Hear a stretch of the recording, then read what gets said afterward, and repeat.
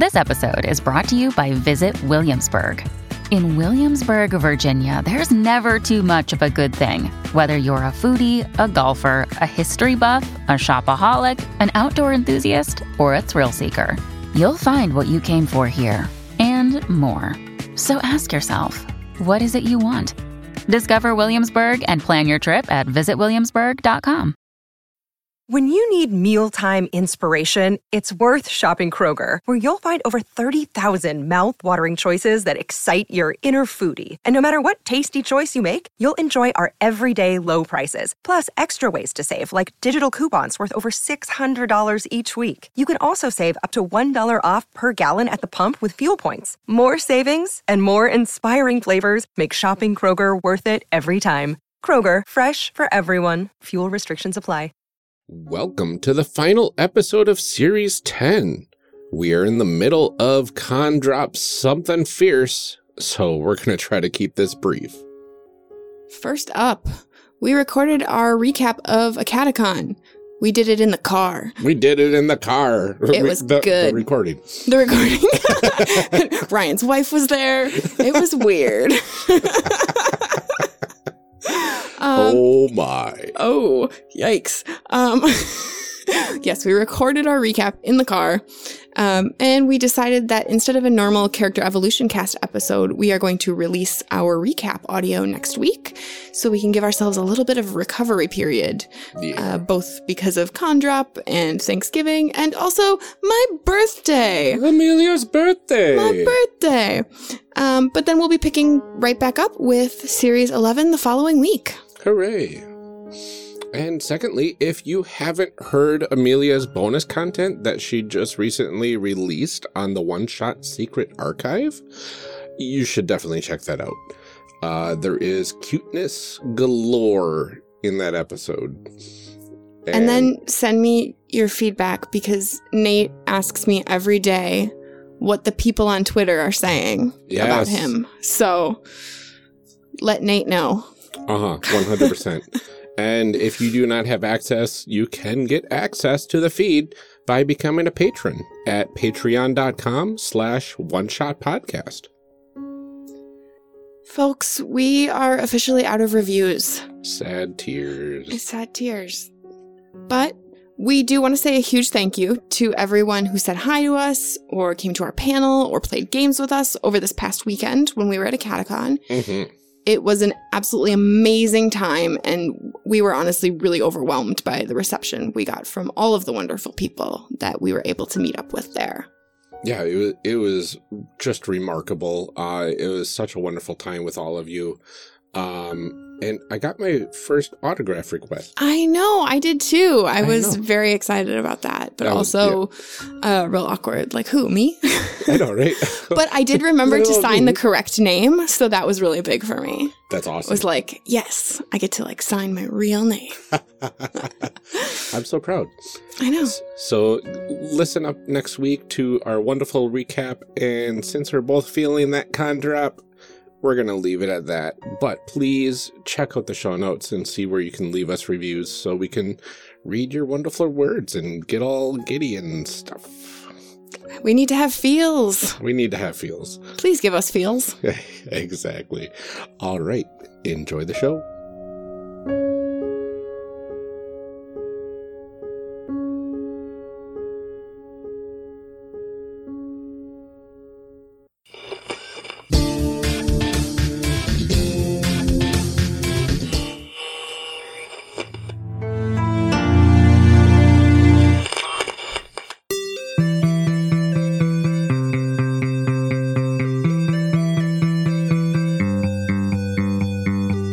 Welcome back to our discussion episode. Last time we created a group of characters for Traveler. This episode we will be discussing the character creation process. We are very excited to welcome back Ryan of Shadow of the Cabal podcast. Do you want to go ahead and introduce yourself again, Ryan, for everyone at home? And tell us a little bit about the character you made in our last episode. Hey, I'm Ryan from Shadow of the Cabal, the Prime Sauce on Twitter. And in our last episode, I created the character Zach Davey, who is a kid who went into a life of crime very early, messed up in that life of crime, and eventually switched out and tried to make a little bit better life for himself by getting a more legitimate job as a courier. All right. Other Ryan, do you want to tell us about your character? Yeah, my character's name was Shiara, and she graduated from university, had high hopes of becoming a field, explorer, what was it? Researcher. A field scholar, field researcher. And she kind of may have caused an accident or may have brought the heat down on a particular psionic group that she was trying to study and got kicked out of that career. And from there, she tried to go back into her entertainment roots and failed miserably, eventually ending up as a drifter. But at least she had a partner in crime, which was Amelia's character. Yeah, I made Campbell Croft. Campbell went to university and then they failed out and decided to go backpacking across space Europe. And then eventually settled into a life as a, let's say, merchant. I would say maybe more black market kind of, not entirely legal. And now is hanging out with this group of losers. You love us. I do. Mm-hmm. Amelia and the Ryans. That's our new band, you guys. That's amazing. Yeah. All right, let's go ahead and dive into our segment we're calling D20 for Your Thoughts. D20 for Your Thoughts? In this segment, we want to talk to our guests about their thoughts on the character creation process and how this system feels compared to others. But first, we'd like to ask each of our guests, whenever we talk to them, how they got into role-playing games in the first place. So, Ryan, how did you get into role-playing games in the first place? I was in 5th grade, and I remember walking to grade school, and I saw a friend of mine sitting on the ground reading a book that had really cool pictures of wizards and stuff on it. So I asked him about it. It was his older brother's 2nd edition D&D Player's Handbook. Nice. And instantly I wanted to try it out when he described it to me, and we went over to his house after school that day. And his brother ran a game for us, and I've been playing ever since. That's so cool. That's awesome. You just found somebody right away. You're like, I got this book. I know what it is. That is a rare story where all of the pieces fit together right away. Yeah. The guy was my friend since as early as I can remember. But, it was one of those, his older brother was too cool for us or whatever. But I saw his brother let him borrow the book, and he was reading it at school. And I thought it looked really cool. And we both got his brother to run it for us, and then it was 2 weeks later that I tried running my own game, and it was terrible. But I tried. A for effort. Yeah. When you make characters in any game, do you have a specific way that you kind of like to go about it? Do you have a general pattern when you do it, or do you just kind of do whatever? It really seems that I tend to make characters that have pretty terrible lives. You do love a good sad boy. It's not even just necessarily about being a bad boy. I like characters that have bad things that they're trying to work out of. Things that are bad in their past, and the story is the process of getting somewhere better. Kind of a redemption sort of story there. Yeah. Yeah. Or either redemption or just acceptance. Something. Oh, okay. Overcoming whatever it was. Yeah. Mm-hmm. And so that's normally what I go for in whatever I'm making. Yeah, I feel Very like, cool. I mean, we've played together a few times, and I feel like we give you crap all the time for just being horrible to your characters. But in my mind, I'm doing that to give them more and more upward mobility. That's fair. You can't go up unless you're already down. It may not seem like it, but I always want my character to end up better than they were. Really? Because as someone who had to read that epilogue for Shadow of the Cabal, that was not where I was aiming, but it felt so right. It did. That was the correct. We won't ruin it because Ryan maybe at some point will listen to it. I will definitely listen to it. Yeah, you've already had half of the cast of the first campaign on here. It's true. No, Justin's on every episode. I don't know what you're talking about. Oh, yeah, I forgot. He's been on every Justin's episode right here. with us. Justin.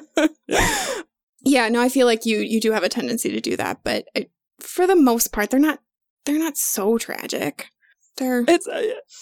I mean, and a lot of times it's of their own making to some degree. I'm sure that's me working out my own stuff. But I like that in role-playing games. I like being able to mess around with those kinds of really complex and not entirely fun emotional spaces. Yeah. Like, that's one of the cool things that RPGs can do. So then we come to a game like Traveler, where it's hard to kind of rein in what you wanted for your character from the start. Mm-hmm. So how do we think character creation in this game stacks up to other systems that we've played? It's definitely a lot more random. There, you have a lot less say in the character, but you still have a lot of say. There's still a lot of places, even a lot of the events and mishaps are, do you do this or do you do this? And that's true. When you pick your career, you might not get it, but you're trying for something. Mm-hmm. And I felt like we were able to flavor a lot of it. Like a lot of those roles were still pretty broad. Yeah. Yeah, I really liked how this feels more like a simulator for a real individual's life. Yeah. Yeah. Rather than I'm picking this and maybe rolling to see how good it is or whatever. Right. Yeah, it's definitely a tool, when you're making a character in D&D or something, you have very little to give you much as far as help in making that character's backstory. You have to go completely on your own. Why are they adventuring? What were they like before they did this? 5th edition's a little bit better with the backgrounds and everything, but... Yeah, but even those are, like, more, like, flavor and tone than really, like, background. Like, they don't tell you anything about who you were before you started doing this. Yeah. And then and the life path system, it forces you. You have no choice. You have a backstory. Mm-hmm. It might not be exactly the backstory you were hoping for, but you have one.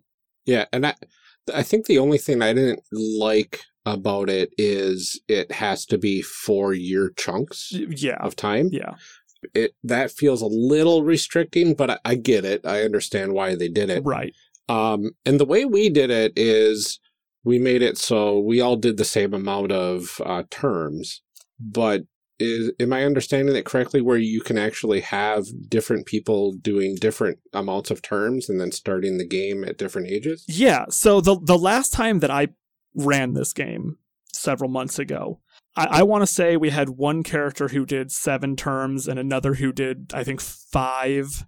And I don't remember everybody else, but I think that was the biggest discrepancy was 2 terms apart, which the difficulty with that is then when we were doing this, it was really easy to line up when we were doing our connections, what happened every term. Mm-hmm. But, if somebody did 7 terms and somebody did 5 terms, well, that person's 5th term is this person's 7th term. So now we have to work back and line everything up. Oh, yeah. Okay. That makes sense. And so that adds a little bit of paperwork, and it's not wrong. It's not the wrong way to do it, but it's definitely not the easy way to do it. So I thought that those connections were like a little bit looser, though, that we were kind of able to say a little more like when we felt like it fit. So can you just kind of fudge that a little bit, or does that have to be? You can. I mean, it kind of depends on how strict you want to go. Like we did some fudging, but at the same time for Zach and Shiara, like the second term, both of our events lined up. Yeah. And, it was during that 4-year period of time that this thing happened. And it could have been anywhere in that 4-year chunk. Yeah, that makes sense. And it seems like this game, compared to other games, there is a lot more of those sorts of small little details to keep track of during character creation. Yeah. Yeah. So I want to ask you, co-host Ryan. Yes. Because I haven't played a lot of Palladium games, like any at all. Isn't there a lot of like random rolling in there too? Well, yes and no. In a lot of the Palladium games, I'm thinking specifically Heroes Unlimited, and when we get around to covering this, which I hope we do soon. I know, I really want Jeff and John. I think that They said they were going to, right? I think, yeah. Yeah. I think so. And you can actually create a character, I believe, from scratch, completely random in terms of stats and your class, your education, all that sort of stuff. I think you might still pick your skills. Okay. But you can do all sorts of, there's just tons of random tables. But you don't have to do random in everything. You don't have to randomize your superpowers. Oh, okay. Like so you have the option to do it either way. Yes. Okay. I was just wondering how this compared to another game that has a lot of random tables, because like D&D has a couple here and there, but like not really. And Xanathar's Guide adds a lot to the backstory sort of stuff for your characters with a ton of different random tables, which is really cool. But those are all optional. All optional. Yeah, and L5R has what? Heritage tables, and that's it. There's some real good.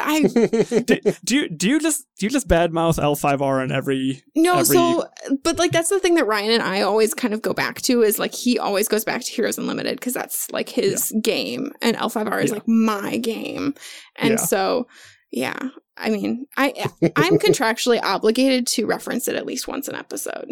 That makes sense. Yeah. And I am too until we actually cover the system. Yeah. Yeah. So, I mean, this one does require those random tables. So I guess that does make it a little bit different in that way. Yeah. Yeah, definitely not optional here. Do you find that frustrating, like when you play this game a lot? Or is it that's just something that you know going in and you just kind of work with it? I think it's really fun. I think character creation for this is really fun. Mm-hmm. That's part of the reason that I threw this out here right away when you first started talking about the podcast. Yeah, you were like, I have the game for you. Yeah, because I think out of every game that I've played, this is the most fun experience I've had in creating a character. I do think that in-game, it does create some imbalances that can cause some issues. Yeah, I can see that. Do you think it creates some, like, what's the word I'm looking for? Like dissatisfaction or like distance from your character too, that you just don't feel really attached? Yes. Yeah. Oh. I'm kind of feeling that with my character. I mean, I had obviously a vision going in, like, you know, if everything lined up, I want to do this and this and this, and that'd be really cool. If I got there, that'd be great. Yeah. But then it was just like, oh, you failed at this. Well, crud. Okay, now what? Okay, I got to try something else. Well, you failed at that too. Now you're even more down and out and more out of your plans. Yeah. I think after playing a little bit, I would probably get more into the character. Right. But it coming fresh off of it feels you don't feel super passionate about it. Yeah. Yeah, I feel a little disappointed, but when we created the connections, I think I got a little bit more into it. Yeah. And that's, so the last time that I ran this, two of the characters, one of them, when he was rolling, he just did excellent. The whole way through, the character got to the top rank in the Navy. I don't remember what it was. And like, he went all the way to the top, and then he ended up doing one extra term as like a noble, just as his character kind of putzing around like in his retirement. That's the one who I think went to 7 terms. Wow. Another person was dead set. He wanted his character to be a scientist. Failed out of college. I don't care. I'm going to go into the scientist thing. Got in, screwed up. He just constantly was failing throughout the entire thing. And I could tell when running the game that because his character was not what he wanted, he wasn't having as much fun. Yeah. And I think part of that, though, is this was the first time any of them had played Traveler. They're used to coming in and being able to say, this is the character I'm going to play, and I will now build that character. Yep. In Traveler, you have to kind of come in with the mindset of, this is a very broad idea. Let's see what happens. It's more like this is my character's aspirations in life. Yeah. Let's see if they come true. Exactly. Yeah, when I was looking through stuff earlier today, the closest to a concept that I bothered to come up with was scientist, like book smart person with no practical skills. Which is not what I ended up with at all. I ended up with somebody who failed out of university and had plenty of practical skills and, did just fine. But it's, having anything tighter than that probably would have led to some disappointment. And I think the sense that I get is that you have to have a group that's really willing to buy into that and like from the beginning say, I'm going to be fine with whatever I get. I don't care if it's not great. We're just going to roll with it. Because I think anything more than that, is going to lead to those kind of grumpy feelings. Yeah, and I think I read in the book somewhere that it said you're playing ordinary people thrown into extraordinary situations. Yeah. Your characters in this are generally not the biggest, the strongest, the best, the most well-funded. You're not that. No. It's you're trying to make do as best you can, together, working together to try to overcome and just survive. Do you think that the mechanics of character creation kind of tell players what to expect when they're playing this game, or are they? I mean, it felt like its own mini game.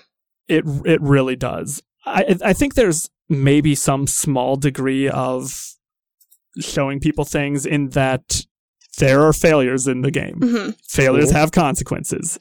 If you get into a fight, if you're not ready to win that fight, fights are deadly in this game. There's a lot of like this game is not going to go easy on you. And I think that there's an indication of that in the character creation. Yeah, I can kind of see that. And I can also see from a more mechanical aspect of character creation, spreadsheets and tables probably play a lot in actually playing the game too. Absolutely. Yeah, it feels like a lot of resource management going on. Yeah. I'm sure we can find online somewhere the page that shows the ship that our crew has, and there's a lot of things in there that are important to know.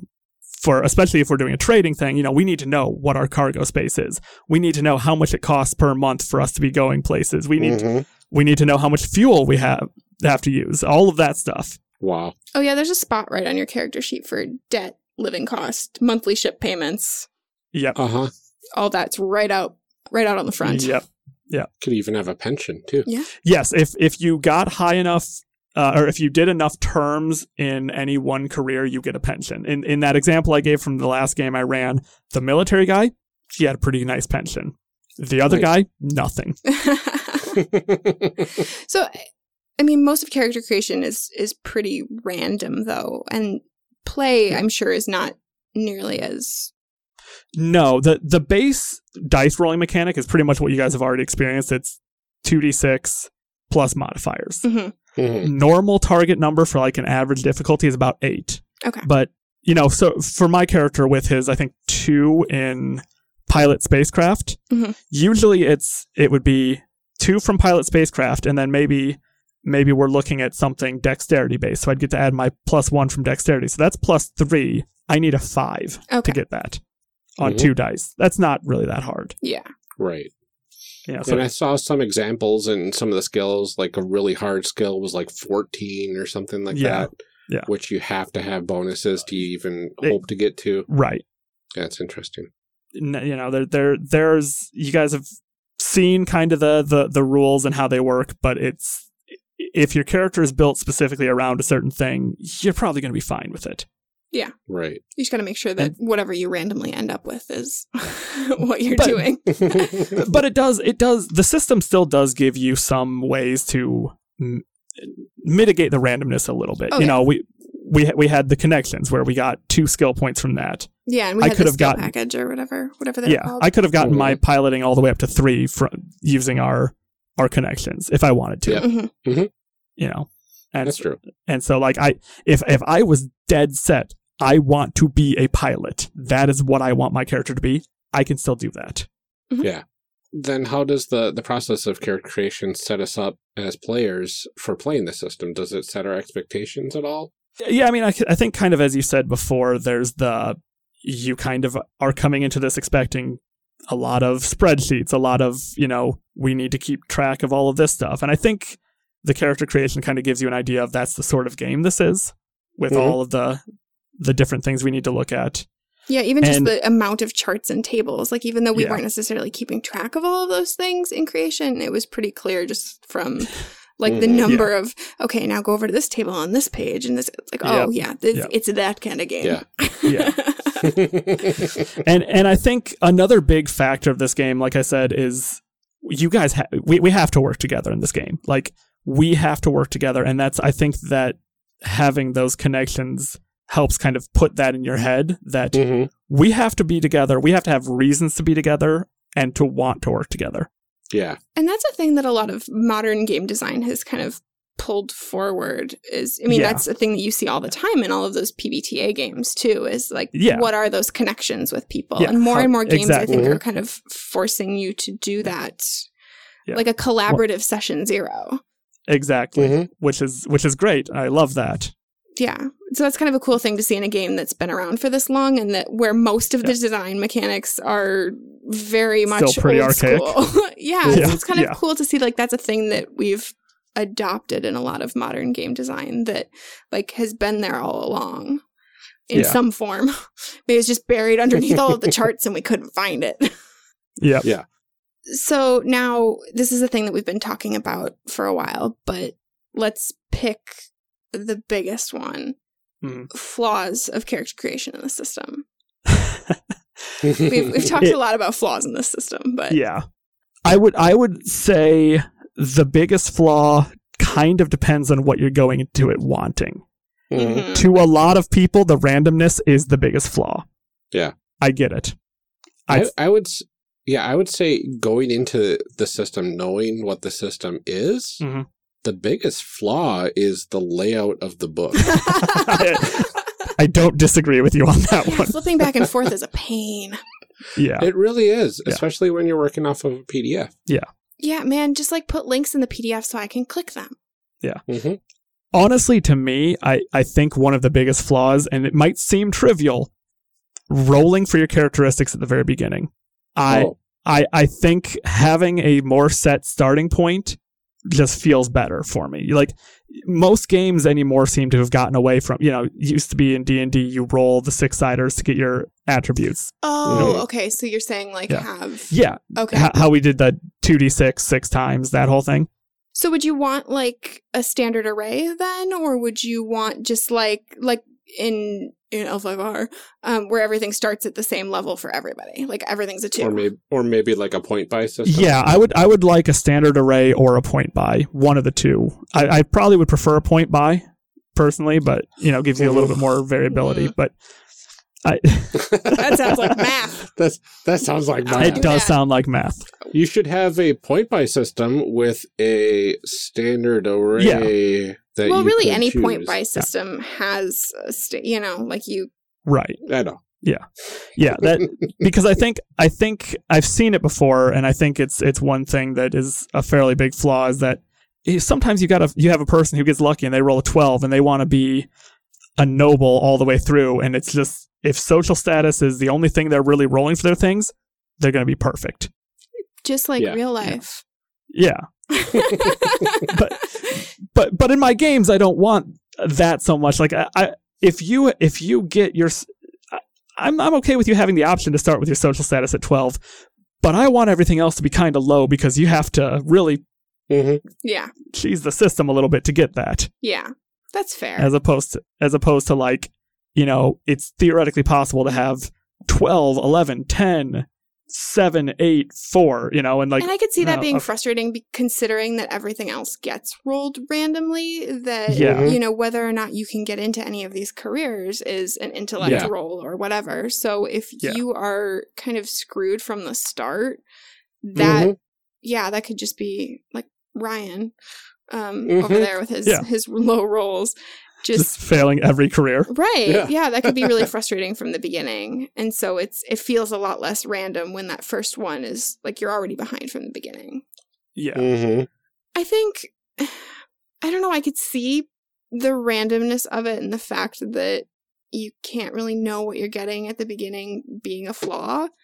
Right. But also that's like the entire system. So, right. Yeah. I hesitate to say Yeah. That's a flaw of the system because that's the way it's designed. So really, at that point, it's just, is this what you want? No, this maybe isn't the game for you. That's fine. Exactly. Right. Yeah. Don't play it then. Yeah. Go play something else. Right? Go play, I don't know. Go play your D&D. Yeah. Your D&D or your, I don't know, I was going to name another game and then that's fine. Don't worry about it. That's fine. I'll edit this out. I'll make myself sound smart. Don't worry about it. That's good. Editor James, cut that. There you go. Another one for the bucket. It doesn't really seem like there is any sort of character types. So when we talk about balancing, it almost seems like everybody's kind of on the same level. Or are they? Because those rules are dumb. Right. It's all, I mean, you start off random from everything. Yeah, I mean, so like really the only balance then is that we both started with a character sheet and a pencil. Yeah. That's like the only balance is that we're all playing this game. We all showed up. I think there are several things in there that are meant to try to help balance it by the end. You know, the thing we did, the round robin picking skills, specifically picking skills for the type of game that the characters are going to be in. I think that is meant to help balance it at the end of the day. It's not perfect. The game definitely doesn't seem like it was made specifically to be the most balanced thing in the world. But it also kind of depends on the referee, their planning, their ability to go with it. You know, with our group, my character is the only one who has any sort of combat. If the referee was to come in and say, all right, guys, you guys are going into this thing and you're attacking a group of mercenaries. Yeah. Okay, bye, cool. you two. I'll science at them. I guess I'm the only one who might make it out of this alive. Yeah. Well, on the other hand, or on the other side of that coin, you've got somebody that maybe they want to put all of their stuff into combat, and then the referee is running a completely diplomatic game. Right. Now what are you going to do? Yeah, and that's kind of where you need to more or less communicate pretty early on, you know. If everyone wants to play a military game, cool, let's make sure everyone knows ahead of time. Yeah. Right. Well, because there are lots of points where you're picking those skills, though. So even with the random rolls, there are a few times where you kind of just get whatever you roll, but you are most of the time with the skills picking from a few options. So you're still kind of, as long as you know ahead of time. Even kind of based on the careers you pick. Yeah. You know, if we were going to be doing a combat based thing, we'd probably be looking more at the military careers. You know, we wouldn't have picked scholars and exactly. You don't pick a scholar as your career. Yeah. Well, plus when you make those connections, you can pick any skill. So you can try to balance yourself to what you're doing, no matter what. Yeah. I think it's balanced in some ways and not in others, and most of the ways that it's not balanced are just the pure randomness of it. It's from that very first roll. I think you're right. The more I think about it, the more I think that like a point buy or a standard array would really fix a lot of those issues. Yeah. Call us, Mongoose. We have opinions. So when you are creating NPCs for this game, because it's a game you've run before. Yeah. Please tell me that you don't have to do all of that for NPCs. No. Okay. No.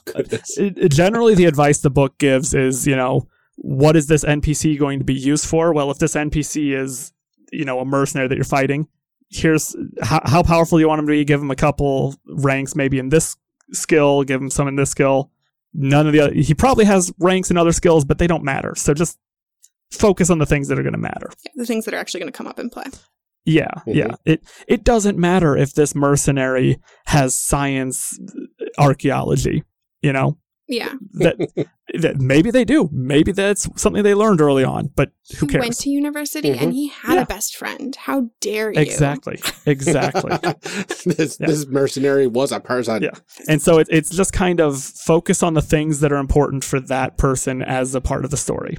Yeah, that's good, because otherwise it could be, no. Okay. Yeah, very overwhelming. Yeah. It was like, sorry guys, you're just going to fight the same NPC over and over again. And just like, now we're on to Fred number 47. You guys are assaulting a cloning facility? Yes, correct. That's amazing. All right, on to one of my favorite questions. Let's go ahead and discuss the group's cohesion. How does our group, do we think, currently gel mechanically with the system? And would we fare well in a typical session in the system? I mean, I think the group gels really well. I think, that's part of how the system works, is we had to figure out how we work together. Yeah, I think narratively we're on point. Yeah. Yeah. And even in our design, we kind of were looking at it as, you're doing astrogation, I've got piloting, so let's, that will work with how our characters narratively work together, and it also works mechanically. Yep, and I believe we have 2 medics. Yep. I know I've got medic, and I thought Amelia took. I do. Yeah, Amelia's. I have a rank. Yep, character has medic too. Mm-hmm. 2 pilots, 2 astrogators, and 2 singers. So we got our bases. Yeah, that's all you need. Is a couple pilots, a couple of singers, and you're good to go. Yeah. Now you got a game. Yeah, I mean, between the group, I think we all have some level of usefulness. Yeah. For whatever it is we're going to do. Yeah. And it does feel like we would probably be sticking to a less combat heavy sort of game, either some intrigue or just trying to get our finances in order. Yeah. And so in the game, there's, there are tables for, even if you're doing trading and you're traveling, random things happen. Here, maybe somebody snuck aboard your ship, or color me very surprised that random events happen. You got cholera. And so there's still, like, even a game about just trading, there can be action, there can be things like that. Mm-hmm. And then your response to the action depends on how you want to take care of it. Yeah. And how cruel your referee is. Yep. Yeah.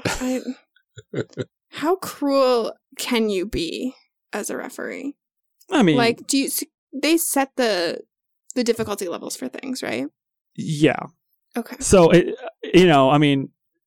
again, this game is very, very much a reflection of the mid to late 70s that it grew out of. You can be so cruel that why would anybody even play with you? Yeah. You could be there. I mean, you've got full control over pretty much everything aside from the player's actions, right? Yeah. So the referee could just, first session, pirates are attacking our ship, guys. Okay. Yeah. And unless I can roll well enough in piloting to get away, if they board us, all right, I guess we're done with these characters. Yep. But at that point, why are you even playing the game? Well, right. I mean, so I think, though, like, even D&D has, like, challenge ratings, like suggested things. Yep. So does this have some of that? Because there's not really a whole lot of a setting here either. Like, if you're making up your own planets and you're making up your own situations, and, like, if you can determine the tech level of something and how rare things are, and, like, my goodness, you could really mess somebody's life up. Yeah. Mm-hmm. So basically in the book, there's a section on kind of how to build NPCs that might be an issue. And it really only comes down to about four categories.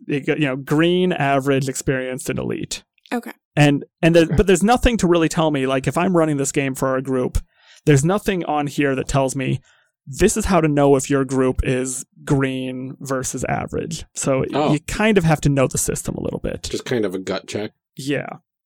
Interesting. There's nothing in there to say, like, hey, you should throw, it should have, like, this level of skills if your players are at whatever. Yeah. Yeah. Or you have this many people. Interesting. Mm-hmm. Yeah. So you could just really do a lot of damage. So if you want to be the worst. Yeah, exactly. This might be the game for you. If you're looking to run a game and you just hate your players.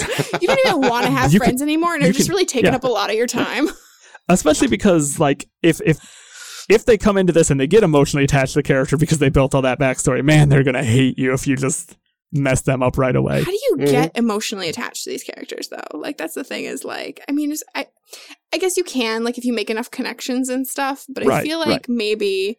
Well, I think one part of it is you kind of have to, after you do the events, start to build that story. Mm-hmm. You know, start to actually look at it as like, well, Zach, you know, right out of high school, he got in with the wrong crowd. And, you know, for several years, he was just like trying to impress them and everything. And then he, you know, a while later when that job goes wrong, he realizes that these guys don't have his back, blah, blah, blah. You know, like if you start building that story, I think it helps you really attach to that character. And I think some of it probably fills out like more as you do a couple more rounds too. Mm-hmm. Yeah. So I want to talk about the system as a whole and how you feel like it plays and how it lends itself to character development, not necessarily like advancing in level, but how you kind of grow as a person. We talked a little bit earlier about how skills work, and I like that. Yeah. I mean, as far as character development, I think you do your hand is forced in doing some character development before the game starts with this more so than other games. Well, I know mine did. So like you already have to be in the mindset of developing a character before the first actual session happens. Yeah. And then it comes down to, I think in this game, it's a lot more role playing for the development. It's the way the system works, the way the rules work. There is a lot of downtime where you can role play. You don't have to, but you know, any trip from one system to another where you're jumping is going to be a week. Yeah, it's a week of us three just hanging out in our ship. Yeah. Doing whatever. And you can abstract it. You can just be like, all right, you guys spend a week. We're here now. Or you can kind of sit down more and, you know, what are you guys talking about? What are you guys doing? Well, and that's kind of interesting because one of my favorite podcasts, actual play podcasts out there, the Redemption podcast. Yep. Mm-hmm. They have a lot of episodes where they're traveling between star systems. Yeah. And they're on downtime on the ship, and they have these amazing character interaction moments. Those are my favorite episodes of Campaign, the bottle episodes, where they're just like where they're doing their mission debriefs. Like, yeah, and that's available in this as well. It kind of comes down to it's not enforced by the rules that you have to have those sessions. Yeah, but it's supported by the rules. That's very cool. Yeah, I like that there's like time. Built in for that. And that will also, when we get to the talk about advancement, if we're going to talk about that more, that can tie in there as well. Right. Well, let's talk about it right now. Yeah. Let's go ahead and get into our character advancement segment and take it up a level. Take it up a level. Take it up a level. So now finally we're going to talk about how advancement and leveling up works, which apparently doesn't in this system. There's no experience points. None. Again, why am I here? I'm just here for the points. I want those numbers. The sweet I gotta put XP. those numbers. Just get those numbers up. Yeah. Sweet games. Give me more numbers so I can write bigger numbers on my sheet. But yeah, so ultimately with advancement, you have two main things you're looking at. You're raising your skill by training. And to do that takes a number of weeks. I don't remember exactly off the top of my head, but it's a number of weeks based on what you currently have in that skill. And it doesn't have to be consecutive. Like you can have a break in between. Okay. Mm-hmm. So I see there's a spot on the character sheet that says how many weeks you have out of however many weeks it takes. Exactly. Yes. So you put down on there, you put down what skill it is. And if you need 3 weeks to train pilot, after the first week, you would put 1. And once you get up to 3, there's a roll. You still have to roll to see if your training was successful in improving you. Of course, why wouldn't you? Yeah. And if it does, you have increased that skill by 1, and you can start training something else. Oh man. And so that's one of the options for those week-long trips. Mm-hmm. But again, you can still include both of those. You can have, my character is mostly practicing on flight simulators, but we have a scene where we're at dinner together. Yeah, because you're not doing that 24/7. Exactly, yeah. And like when you're in the middle of a jump, you don't really need to be in the cockpit the whole time. So it's just kind of just do your thing. So in a typical session, like, are you just doing kind of like one job, or how does the timing on that? I mean, I'm sure it depends on the group and the situation. And how much role playing you do. Right. The last session that I ran, the entire session. No, I'm sorry. It was 2 sessions, and both sessions the entire story took place in the span of 1 jump. Oh. It actually took place in the middle of the jump because it was that they were transporting people, and there was an attempted hijacking while they were doing that. Okay. And when you're in a jump, you can't get out of it. You're just there. So. Oh, interesting. Just stuck in your jump tunnel. Pretty much, yeah. Huh. I think it's like you surround yourself with. It's like, I don't think it's anti-gravity, but it's something like some science. I don't know. Yeah, warp bubble sort of thing. like a wormhole or something like that. Yeah. Interesting. But so yeah, it kind of all depends on what the group and the referee want to do. You know, it can be one session is a single mission that's a jump there and a jump back. It could be a session is several jumps, or it could be a session is not even a jump. Interesting. You can do entire sessions in a city, you know, doing things there. Well, it sounds like if you get in too much debt, you might lose your ship, and then you have no choice. Yeah. Yeah, it's interesting because I feel like a lot of games lay out, and again, because this one doesn't use XP, it's not quite the same, but a lot of games sort of lay out like the expected advancement based on how much time you're playing. And, you know, like this many XP per hour of play. Yeah. And I mean, that's always a rough estimate based on what you like. If your players are spending the whole time shopping, like you're not going to give them as much XP unless you're a really good GM and you know that that's the point of role playing games. And you know that all you're really supposed to be doing when you're sitting on that table is discussing the color of the kimono that you want. Right. Exactly. Oh my gosh, I have so many pinned. It's going to be great. Hey, look, in our last game of Spire, we went like thrift shopping so that we could look like the most hipster drow ever. It was very good. Perfect. So, exactly. Amazing. That's why you play. But because there's no like XP to time ratio in this, like, it's just really like wildly open how much you advance? Yeah, pretty much. Especially because, you know, if I'm focused on trying to get my piloting up, that's going to take several weeks. If you're focused on trying to get a skill from 0 to 1, I think it takes 1 week. You know, so if you could do 3 skills from 0 to 1, maybe in the time. I don't remember the exact amounts, but in the time it takes me to do 1, though, you could do several up a step. Do you have to do a skill from nothing to 0? Or is it automatically nothing to 1? I do believe you have to go from nothing to 0. That makes sense. It's the last time that I ran it, that we weren't doing advancement because things interrupted. So it's been a little while since I've done too much. You don't have this book memorized? I'm sorry. I'm sorry. It's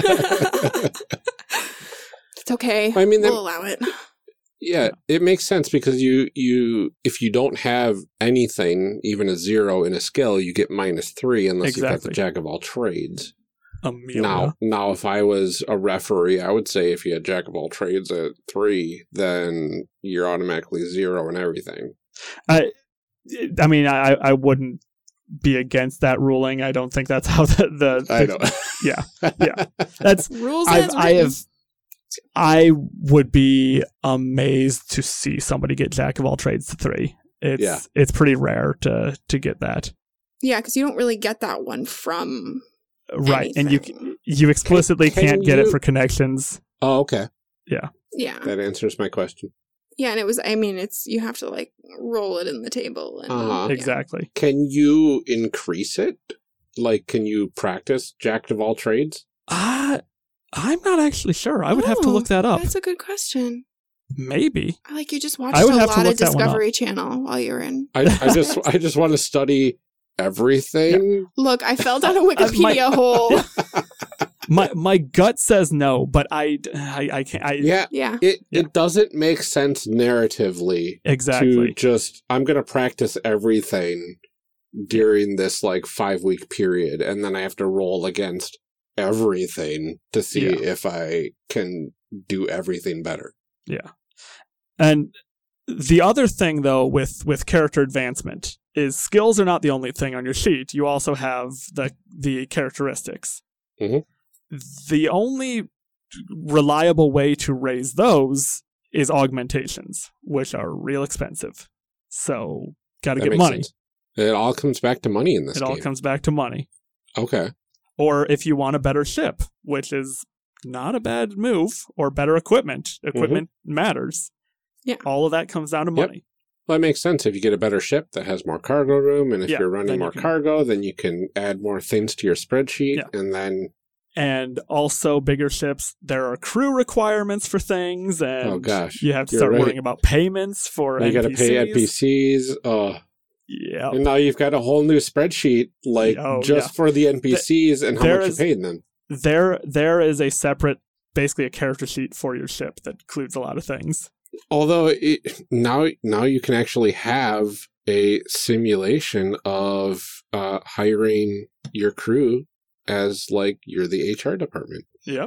You get to negotiate their salaries. Yeah. Why? Wow.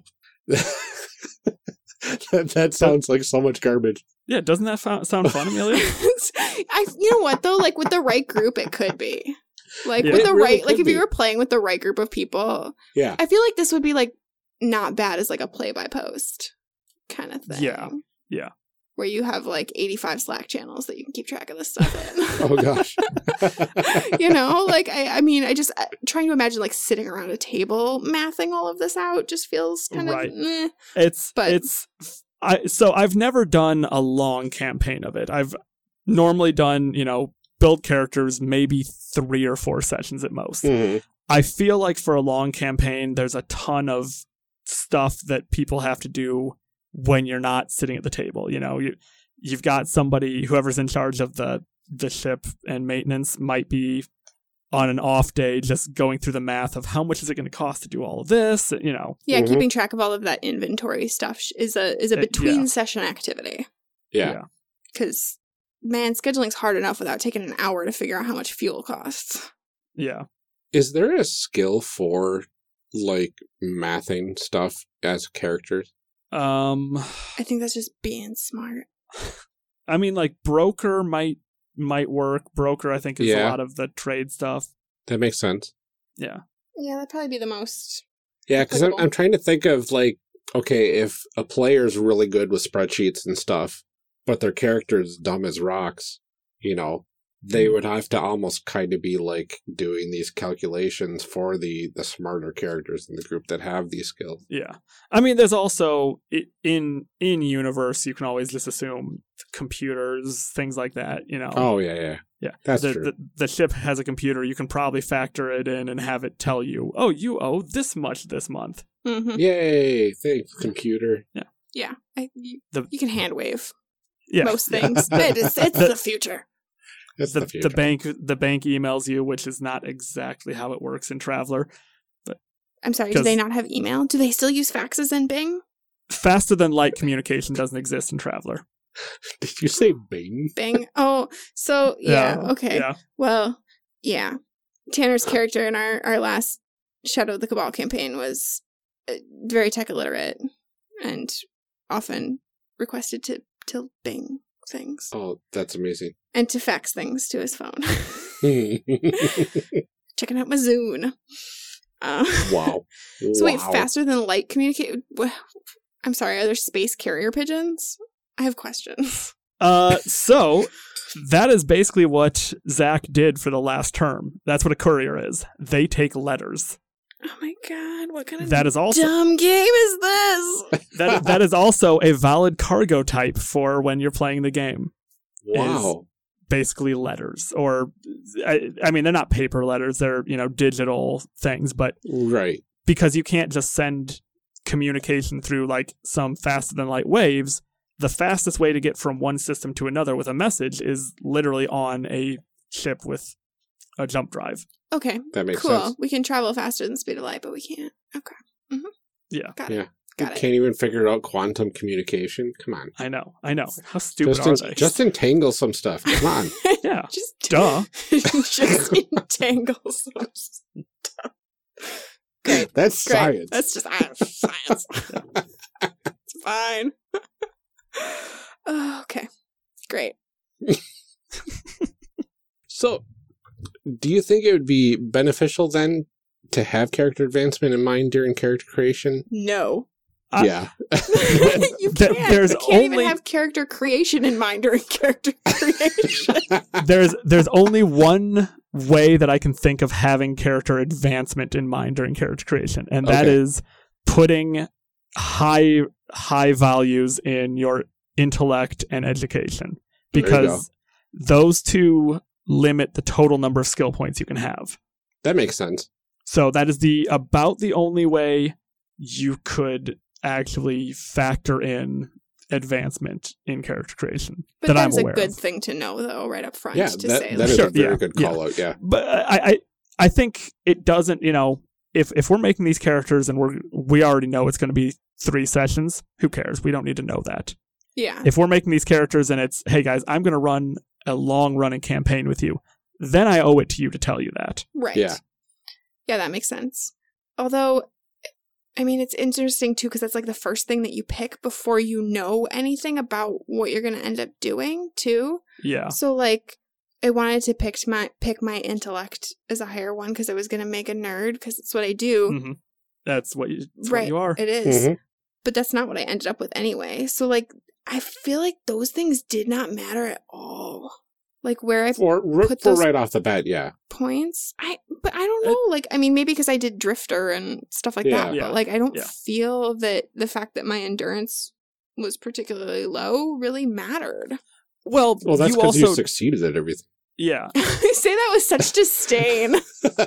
I mean, it definitely can matter. I mean, a +1 or a -1 could be a pretty big difference in some of these roles. I suppose. Mhm. But I mean, I guess just because it didn't for our 3 terms apiece, Yeah. and like the terms that I picked were all things that were pretty kind of based on things I was good at Yeah, that's Yeah. for fair. the most part. So like, I suppose might if your points are all in like strength and endurance, you're not going to go for an entertainer career. yeah. Yeah. Like, I think you might have been the only one who did something that had a role with a distinctly negative anywhere in there. Like I think it was a survival or an advancement role. Mm. I think I had one too, yeah. Okay. And that's, if you're trying to cheese the system, you can look at that and say, oh, my character has a plus in this and a plus in this, and that has an advancement Mhm. of this, and Yeah. If you You roll well enough on those first 6 stats. that's true as well, yeah. Oh, buddy. I was satisfied. Yeah, I mean, it was still fun. Like, I don't Yeah. know. I don't know how attached I would be to this character playing, but I always kind of feel that way in games that, like, it takes me a little bit to get a feel for Yeah. Mhm.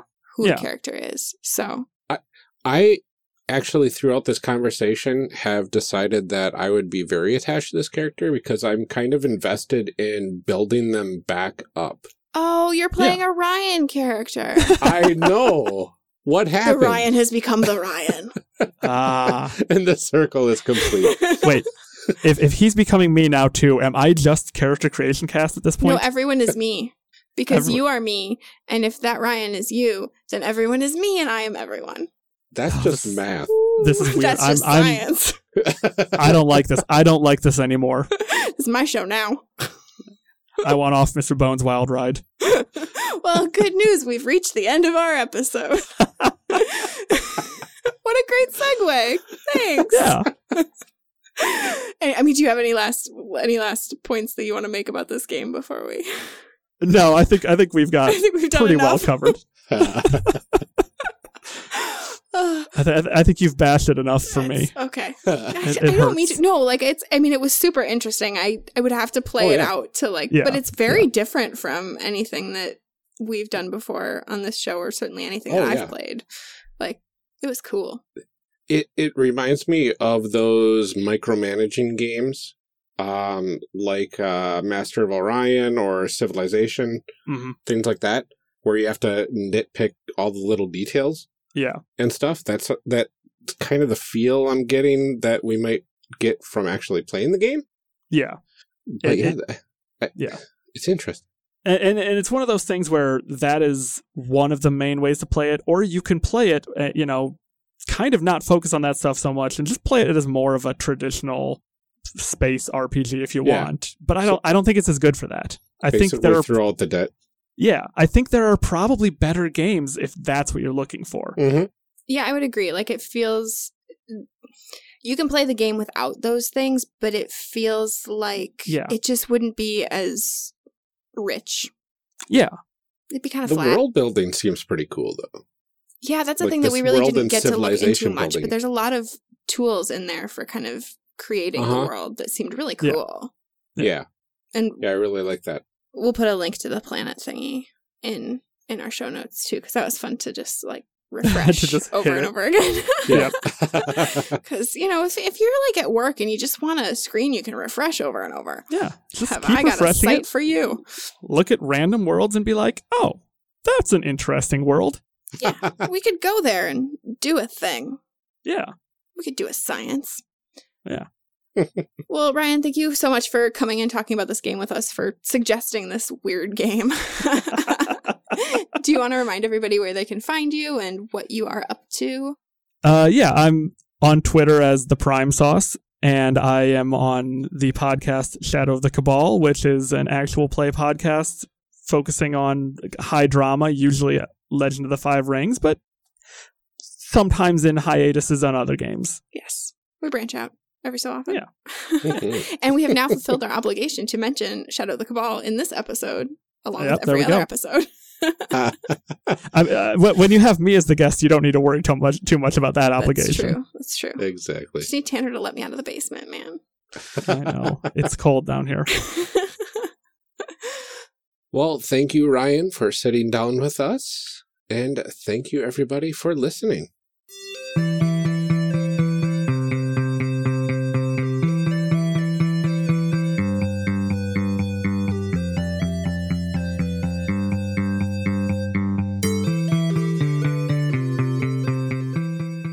Character Creation Cast is a production of the One Shot Podcast Network and can be found online at www.charactercreationcast.com.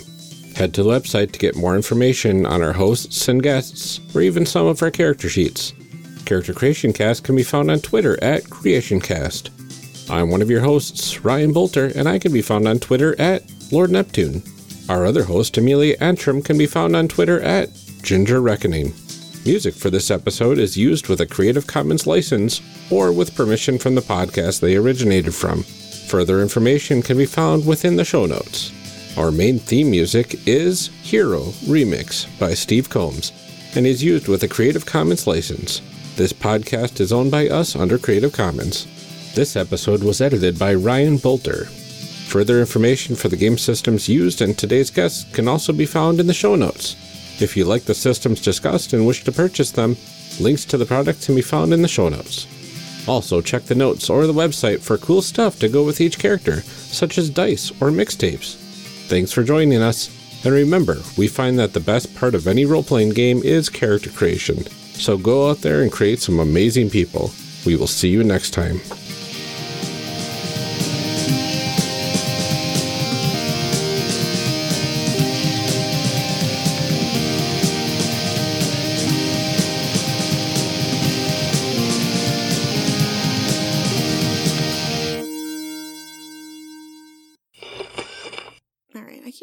Windows, God. All language. Professional.